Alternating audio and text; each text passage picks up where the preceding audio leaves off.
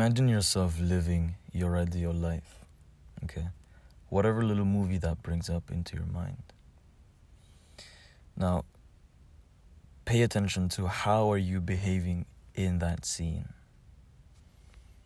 How are you acting? How are you moving? How are you walking? How are you talking? How are you thinking?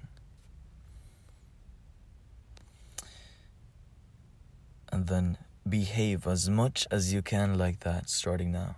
Behave as closely as you can to the way you're behaving in that little movie in your mind when you think of your ideal life starting now. Try to see how much like that you can behave. Because if you can behave as you would behave in your ideal life, then you'll get much closer to it. That's how you know who you are. Whoever that person is you imagine, that is who you really are.